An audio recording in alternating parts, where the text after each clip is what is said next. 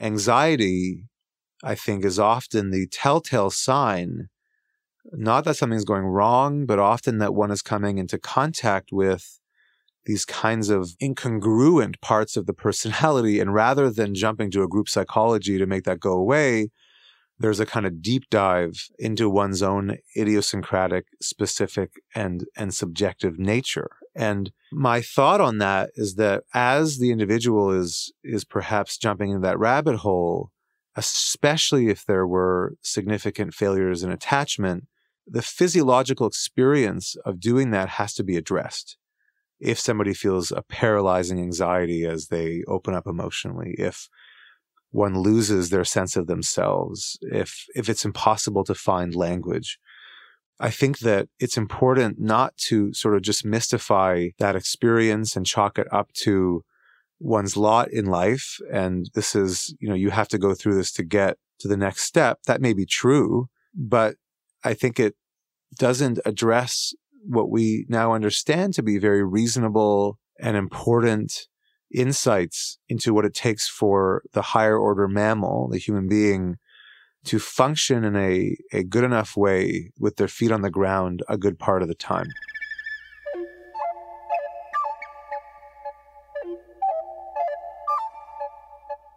Welcome to the dignity of suffering. Have you ever been brought to your knees by the challenges of life? What if you could enter the world of the therapist, be a fly on the wall, and hear their stories and insights into life's biggest challenges, discovering a place to learn from the experiences of others who've tried to find dignity in their suffering. Each week, Mitchell Smolkin takes a candid look at the trials and tribulations of being alive.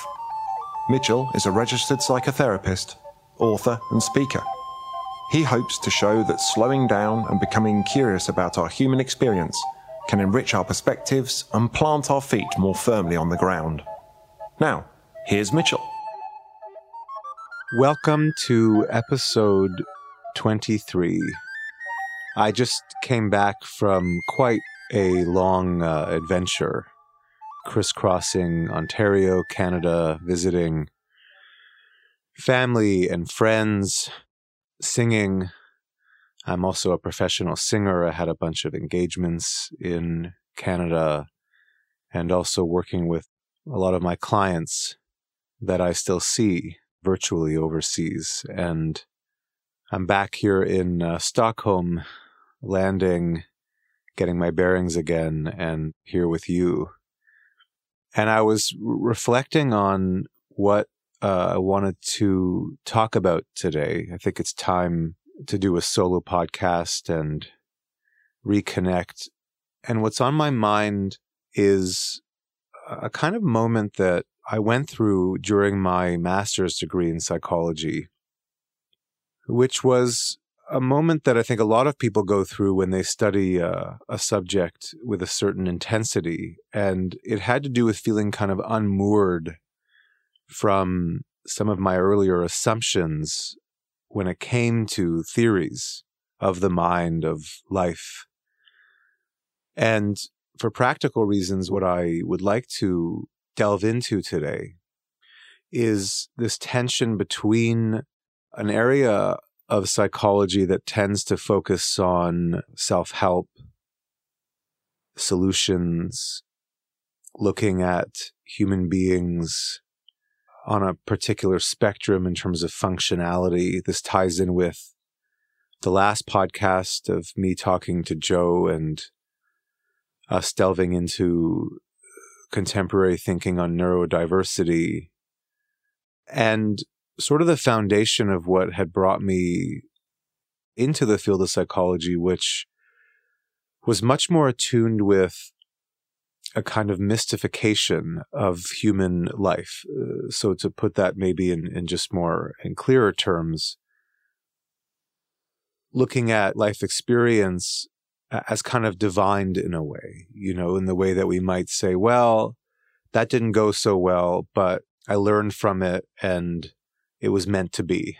You don't get a job, for instance, or a relationship ends and you can sort of very casually say, that it was meant to be. And, there's real question of whether that's just us rationalizing something away or saying that to comfort ourselves, or whether that is really true. What does that mean if someone says that was meant to be? Well, that betrays, that we don't really think we had much choice in the matter, and I don't know if we always scrutinize these casual assumptions in that way. But personally, my first introduction in any profound way to psychology was to the work of Carl Jung and dreams, and looking at the ways that the images and events that we dream of at night act as a kind of unconscious counterpoint to our waking life. And this idea that there's a kind of wisdom and logic that is always present and guiding us. And there are ways that these ideas have evolved in a much more contemporary way. And maybe today we'll delve into that. But to an extent, this kind of literary understanding of our lives, seeing a kind of narrative in our life, it stands in contrast with, perhaps we might say, a more reductive way of looking at the human body and our behavior from the sort of somatic and physiological standpoint, which is, somebody makes a decision not because it was divined or meant to be, but out of a more reductive way of saying, well, there's a craving there. I mean, obviously this echoes Freud and looking at drives and looking at what drives us emotionally in our lives and scrutinizing that. And in a very practical way, I think this is something that confronts me every day in my practice. People coming to therapy, driven by an unsettled feeling that something isn't right. And recently, I've been talking with a lot of people about the ways that this has changed in terms of what we demand of ourselves. And what I mean by that is that historically, when people came to therapy earlier in the 20th century, often it was because there was a sense of guilt of not doing enough for others. You can think about the kind of anachronistic, worker who, spending 30, 40 years in the same career. I know it's a bit of a cliche to reference this kind of model of work, getting the gold watch. And what I've kind of gleaned from the literature and those that would work with people in that environment was there was often a sense of guilt.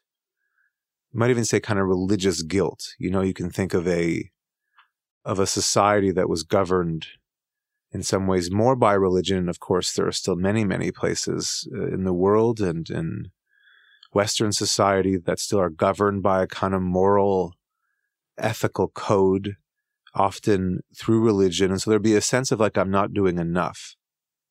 And in many ways, the pendulum has swung. And instead of that kind of what we might call superego coming down on people and trying to live up to it, that has changed to a sense that thou must be fulfilled.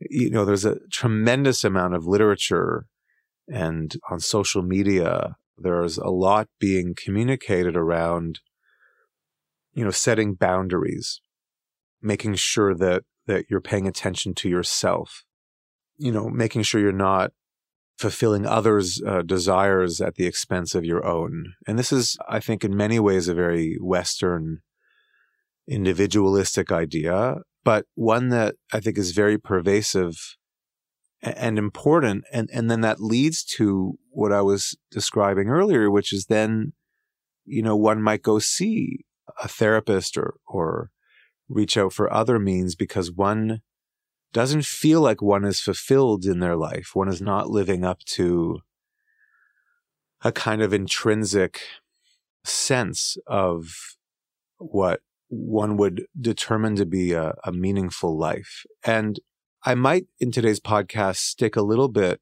with the foundations of my own thinking, which I come back to often, which have to do with a basic idea that Carl Jung had as a kind of matrix, if you will, for psychological health, which was this basic notion that connected the ego, so our conscious experience of ourselves, what we know, with what he called a kind of capital S self.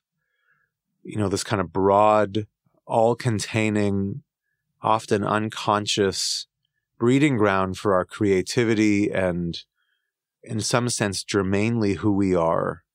And dreams in many ways and symbols from dreams would emerge from or represent these core foundational notions that we're trying to connect with and touch. And the idea was that, or is that, we get glimpses of this. We get glimpses of the capital S self in moments in our life, in connection with others, in spurts of creativity, in dreams, that there's never this perpetual connection to the self so much as, an increasing awareness of what it means to become who we are, which of course ties in with his other basic idea of individuation, to separate from the collective, to work hard to have discrimination around our decisions, and to go beyond our family, even our friends, even our partners, and really invest in our own idiosyncratic experience in the world. And another idea that I wanted to have in the back of our minds today is this notion of teleology, which is that we're driving towards something. Whereas in some sense, when we talk about having a crisis or something being wrong, there's one end of the psychological spectrum which, looks at that really as something is wrong. Why did you get into that car accident? Or what was wrong with you that you weren't, paying attention at work and you made this mistake, or you missed your flight. And, these are very kind of pedestrian mistakes that could have been avoided. On the other hand, on the other end of the spectrum, these are more related to, Freud's kind of slips of the tongue, parapraxis, the Freudian slip. The time we, say something that we didn't mean, or we do something we didn't intend to do. And so there really is a kind of tension of, when and how do we treat something as just some error? And when do we think about events in our life that don't go our way as a kind of other logic that is unfolding? I don't find it easy to hold that tension, and even as a therapist, to know what in the moment is not most helpful, but is maybe most true, or because I think that one of the dangers, especially when it comes to issues of mental health, and again, I think this relates to the last podcast, is that because there is such a desire to create for ourselves and move towards a kind of existence that feels satisfactory, that contains a degree of meaning, that has a degree of fulfillment, so much of what comes to us, I would say, from more standardized psychiatry, such as the diagnostic manual, the DSM, are categories of pathology, that someone is behaving in a way that is abnormal and causing them trouble and causing society trouble. And so then what filters down from that are all kinds of chatter and noise in society about what it means to be a kind of adapted, civilized, quote unquote, normal human being. And so a lot of us arrive at junctures in our life and really question, am I normal? Did I make the right decisions? Did I make a mistake? Am I doomed because of certain events in my past or my family environment? And I think these are very heavy questions that are not easy to work through and scrutinize, and in certain cultures, very aggressive to the individual. If you listen to my last podcast, in some ways, Joe was making the point that people who have a different way that they perceive the world, it can be hyper-intellectual. You may not sort of feel things on a visceral level, but rather think them. I had a colleague once, a psychiatrist, who would often say that he thinks his feelings. And you have others, who really feel things and, may have a harder time thinking. And Joe's point was that there can be a huge range of how people approach relationship and themselves that is important to scrutinize and be open to. And I think there's a lot of truth to that often our inability to accept somebody else comes from the anxiety that it causes us. I heard this wonderful lecture recently of these two American professors who had written a book on ambivalence, and in their book looked at zombies and the fascination with zombies in our culture. And they didn't set out to look at that, but it caught their attention actually because one of their children responded that they thought, zombies represented ambivalence, and they didn't really know what the child meant. And so they started watching these films, and they realized that in many ways, when we don't understand something, or we see our neighbor or someone else behaving in a very different way that we would, that there can be a tendency to zombify them, to basically treat them like they're the walking dead, right? That we all make very casual comments about even people that we love. How could they act like that, right? Or can you believe they said that? These kind of absolute statements as in the behavior of the other is inhuman. They're like a zombie. And rightfully so, they pointed out a real danger in that. The kind of evacuation of our own fear of being abnormal onto the other. And of course, they went on to analyze some contemporary events, including the storming of the Capitol in the US and the ways that society split and other people become zombies in our mind.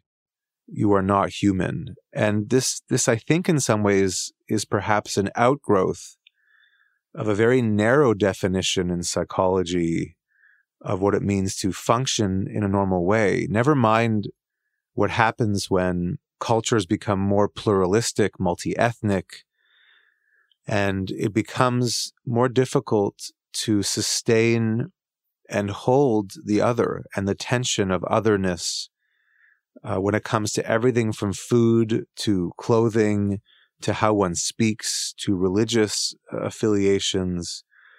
And I don't have to say much more about how difficult and fragile that can be.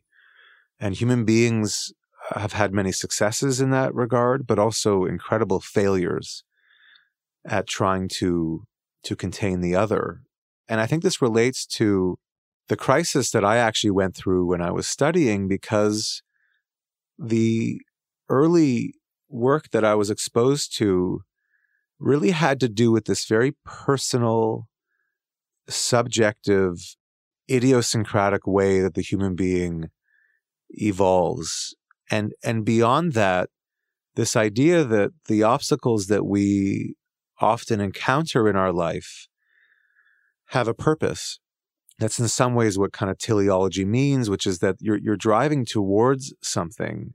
And I found it difficult, and I sometimes still do find it difficult to kind of hang on to that idea, especially in the face of the fact that so much good has come out of for instance, understanding developmental trauma, appreciating what it means when there isn't a kind of good enough attachment environment growing up, and how that can specifically impair us to have a good enough way that we can, feel our emotions, express them in language, and have relationships. And so, to be honest with you, even though these parts of me have come together in much more synchronized ways over the years, I still think that there is a tension there. And I might attempt today to talk about this in a way that has come to make sense in my own mind. So specifically, like, how do we reconcile the fact that on the one hand, there is a clear understanding of the need for safety and for love for a human being to develop and have a kind of good enough way of relating to themselves so they can relate to others and not be overwhelmed by extreme bouts of panic and anxiety and existential dread. On the other hand, the idea of going through these crucibles of loss of meaning, loss of relationship, of loss of connection to oneself, that this also occupies the realm of the archetypal in the sense that a drama, you think about all kinds of rites of passage, for instance, rites of passage into adulthood, rites of passage of getting married, rites of passage of retiring, rites of passage of dying, that these moments are meant to be chaotic, unconscious, dark. We are supposed to not recognize ourselves in certain moments, like the snake that is molting, or the chrysalis of the caterpillar, these examples in nature of a significant and fundamental transformation. And so I'm often still torn in trying to prioritize a process where we come to terms with elements in our life that didn't serve us and maybe led us to have a deficit in terms of being able to be embodied, connected, to go back to Jung's idea of connecting with the self.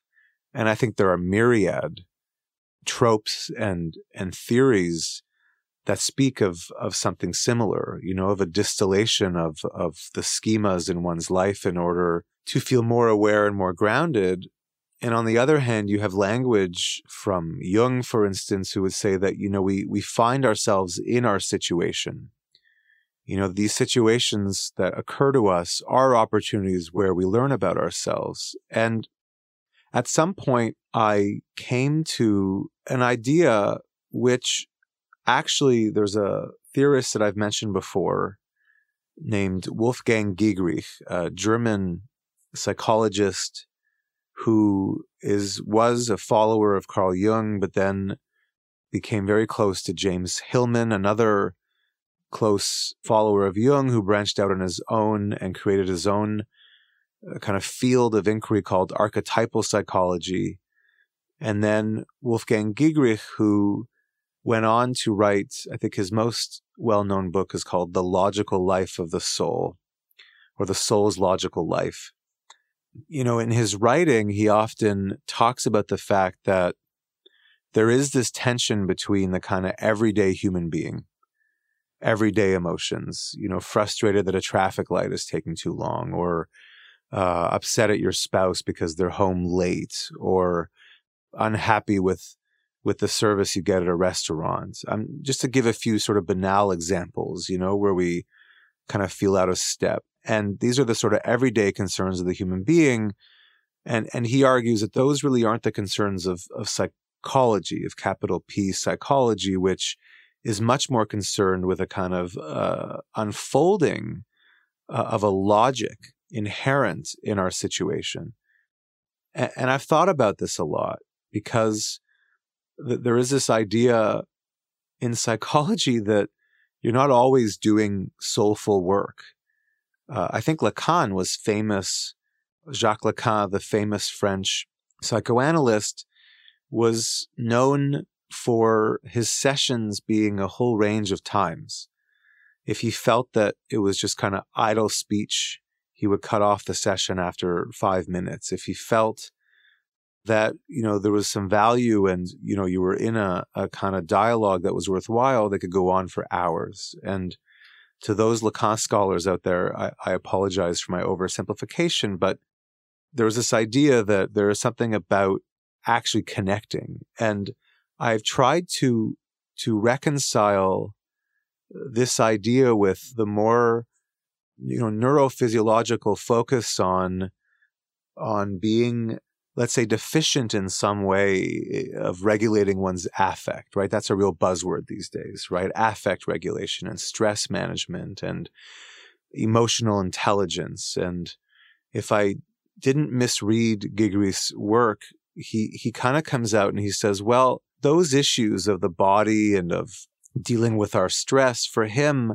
are meant to be dealt with in a different domain. For him, they're not the realm of psychology in the way that he's writing about it and thinking about it, which I think makes sense given his inheritance of Jung's oeuvre and this thinking of a greater notionality of what is going on in our lives. And to stay with that for a second, I think that's very relieving in many ways. I think the idea of taking the kind of sum total of our experience, and letting it wash over us. Yeah, we get frustrated with somebody and something really unnerves us, but rather than kind of jumping to this conclusion that, oh, I was hangry or I had a bad morning, that there's something logical about how we experience our life and the images and fantasies that come to us and disrupt our sort of conscious will. On the other hand, as I've been kind of threading through this podcast, when the individual is maltreated, and again, I don't like talking about this in binaries, there's all kinds of ranges of ways of maltreatment, of failures in attunement. These aren't sort of like, oh, my parent failed at attunement. There's a good chance that some of the times, most people are attuned, but there's a pendulum that swings. And the ways that I've tried to make sense of this is that the ability to think and feel, right? Going back to, what Freud said about the purpose of psychoanalysis, of therapy, is to be able to work, to love and to play. So there's this kind of good enough apparatus in the human being that can handle, to an extent, the vicissitudes of these parts of our life. And we all know that for some, and at certain points in my own life, the intensity of work or play or romantic relationships can be paralyzing, and we can't move, or we don't know what to do. And I think the prevailing theory in developmental psychology and all the interest in that is burgeoning at this point, when we're now studying the brain and looking at how the neocortex interacts with, very strong emotional centers in the limbic system, and how that then reacts with even more primitive kind of functional areas in the primitive brain, such as controlling blood pressure and breathing, and how this kind of symphony, works together. And without proper development of what Jung called the symbolic function, so the ability of the cortex to work in harmony with these more primitive drives and bring to us, images and somatic information that helps us, that guides us in the world, that in developmental psychology, there's this idea that if any number of things kind of add up to that being sufficiently damaged, then it's going to be hard to play.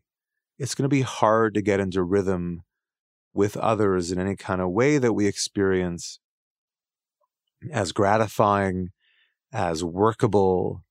You've heard me on the podcast talk very often about this prevailing idea of rupture and repair, right? To constantly remind ourselves to get out of absolutes and binary thinking and think that life is constantly ebbing and flowing from, moments of connection and clarity and moments where we are in between and lost. But there is a line where even that is very difficult. We get stuck for long periods of time with incredible anxiety and an inability to move.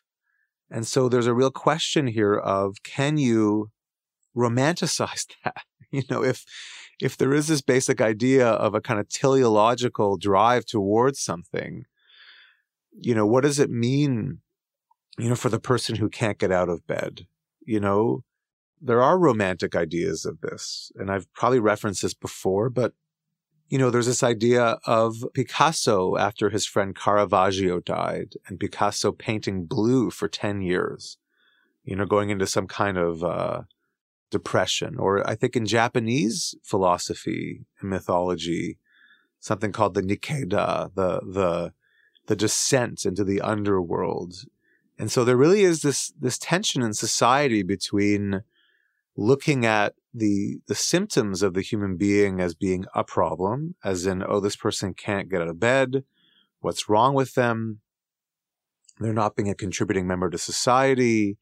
We have to help them. What do we do to help them?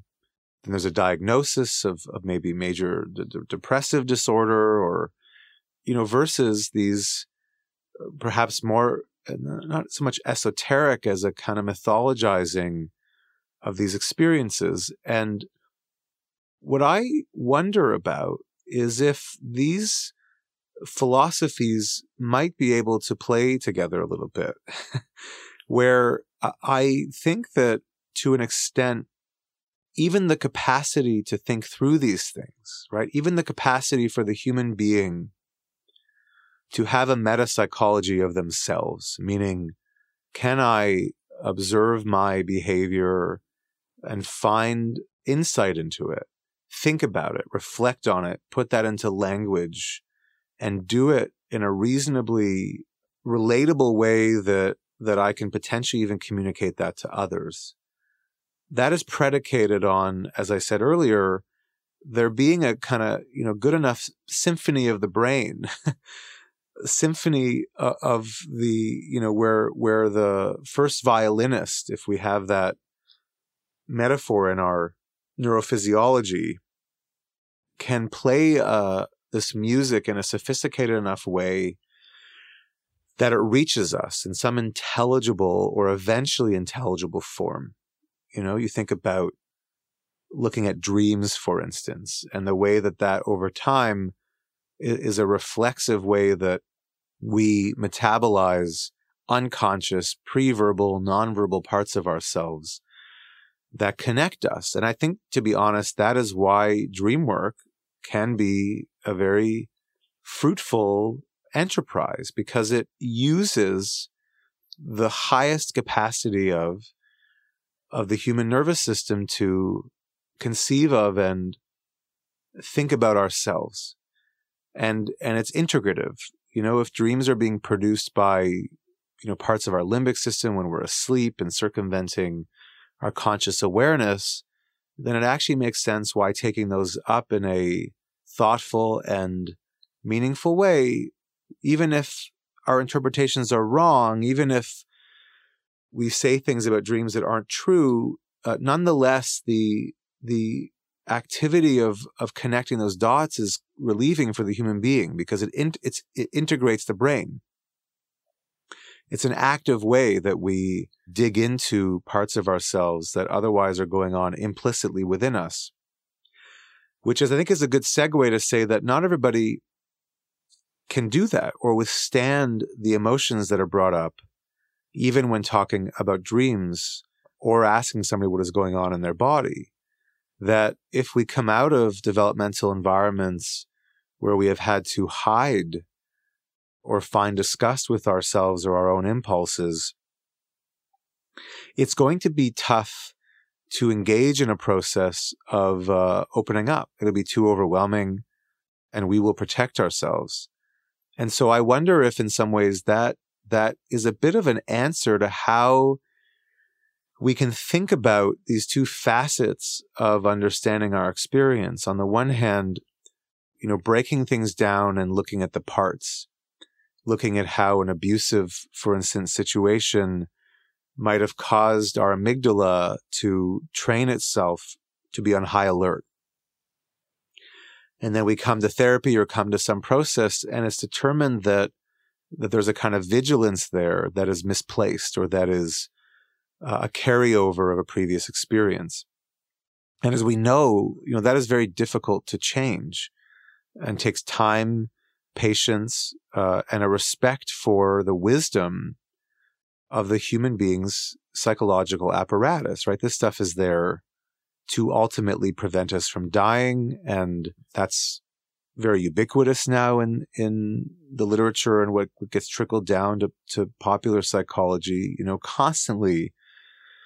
Constantly hearing the refrain around fight or flight or freeze. It really is part of our everyday dialogue. I was having dinner the other night, and the couple next to me, were just throwing out contemporary psychological language just in talking about their life, whether it was being neurotic or PTSD.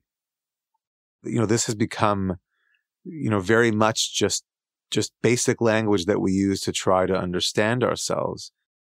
It's very important to recognize that, recognize the importance of finding ways to bring to the surface our experiences from the past, especially relationally with others, with our parents or caregivers, and how the absence of being mirrored in a thoughtful and three-dimensional way makes it very hard for us when we're older to have our own three-dimensionality. And this is nothing new. It's not a new concept. But what, for me at least, felt new was that this may be something that we need to do first, or in conjunction with realizing, what it means to open up to the symbolic. So a lot of people will come to therapy and have not spent a lot of time or not have had a lot of real estate devoted to their emotions. And there's very good reason for that. That can be cultural, that can be developmental,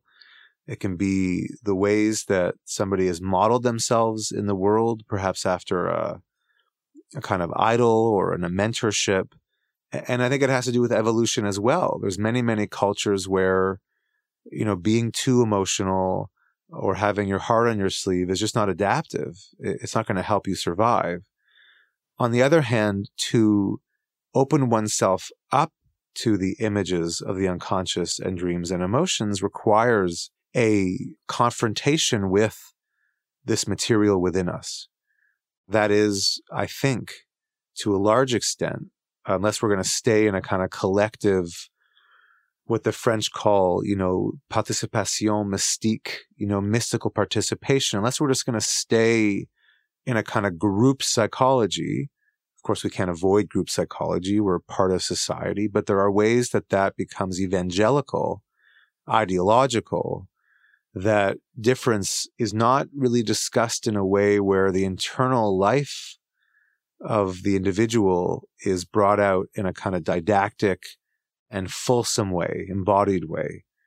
Anxiety, I think, is often the telltale sign, not that something's going wrong, but often that one is coming into contact with these kinds of incongruent parts of the personality. And rather than jumping to a group psychology to make that go away, there's a kind of deep dive into one's own idiosyncratic, specific, and subjective nature. And my thought on that is that as the individual is perhaps jumping into that rabbit hole, especially if there were significant failures in attachment, the physiological experience of doing that has to be addressed. If somebody feels a paralyzing anxiety as they open up emotionally, if one loses their sense of themselves, if it's impossible to find language, I think that it's important not to sort of just mystify that experience and chalk it up to one's lot in life. And this is, you have to go through this to get to the next step. That may be true, but I think it doesn't address what we now understand to be very reasonable and important insights into what it takes for the higher order mammal, the human being, to function in a good enough way with their feet on the ground a good part of the time. And I believe that if we look at that on a continuum, that as it becomes safer and more possible to have affect and scrutinize affect, find more language for one's inner experience, it seems to me that that can then lend itself to a kind of dialogue around symbols and around the purpose of our neuroses, that to go into a kind of conversation to wonder, am I just acting out something against somebody else? Am I just blaming and projecting onto the world?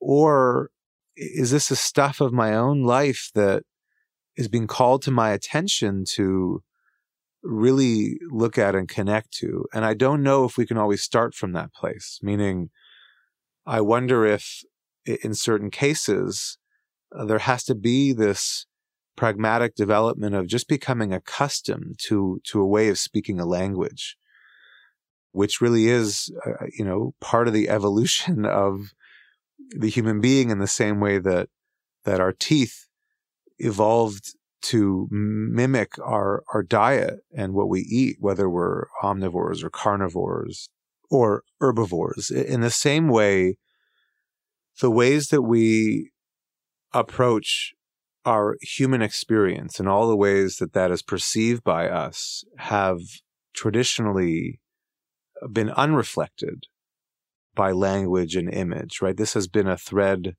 in evolution for thousands of years, and it continues. And we are in a kind of hyper linguistic, meta-psychological environment now. Social media, I don't think, has changed the basic laws of how we feel. It has certainly added layer upon layer of reflection and how we get reflected. And that very much, I think, defines our age. And it is important, I think, to have discretion about our ability to wield that muscle with a degree of understanding, success, and fulfillment in terms of self-reflection. But for some, depending on whether that mirroring happened in a good enough way, can lead to a deep discomfort with going into these, metalinguistic ways of describing our experience. And as I've referred to before, Stephen Porges's idea of interoception, of developing a kind of internal perception of our environment. So in summation of kind of what I wanted to bring to the table and kind of open up about today was how we might think about these different spheres in psychology, one which, tends to look at the kind of medicalization and reductiveness of human development, and looking at, the development of the brain, all this stuff we hear about chemical imbalances, and not to throw the baby out with the bathwater, not to just simply zombify these theories as, overly medical and too scientific. I think that there is a lot of credibility to thinking about the human being that evolves in a way where vulnerability, emotion, the body become very threatening because a person is stuck in survival mode. On the other hand, it's important not to reify that to the nth degree, not to make that kind of the only way that we understand ourselves, because it's quite aggressive and it veers too easily into the territory of seeing ourselves as wrong or as out of balance. There is a lot of truth that it can be hard to embody our emotions, and that is something that I see every day in my practice and in myself, that is a constant evolution to be able to contain more, and that process simultaneously lends itself to the other side of psychology, which has been to an extent more romantic and is not as concerned with these kind of everyday kind of medical physiological concerns, but much more attuned to this kind of unfolding and history, that we're not unique in so many of the challenges that we face in our existence, and we cannot divorce ourselves from our inheritance of human experience and imagination. That always has to be in the background so we do not simply see ourselves as the sum of our parts, that there is a kind of holistic driving force in our life that millions of other human beings have encountered. And yet, of course, we need to go through and thread the needle with our own subjectivity. That is the human experience. And I think that there's a lot of merit to the idea that encouraging, facilitating on a social, familial, international level, the safety of children, the safe environment of their emotions as much as we can, an understanding around how to be adults and pull back our own despair to make space for the next generations, that is crucial, right? This is not about go out in the world and, it was tough for me, it'll be tough for you. I think that has to go by the wayside. On the other hand, we need to remind ourselves that existential crises are here to stay, and no amount of therapy or self-help or books are going to lead to some kind of saccharine experience of the world. And I think there's a lot of value in raising our experience to that level, which was sort of where I started in my thinking and my experience. And it was and is very helpful at times to really frame difficult moments not as something to be fixed or something that has gone wrong, but it really is just germanely and inherently part of being alive. And I think there's some dignity in affording us and ourselves that frame and that possibility.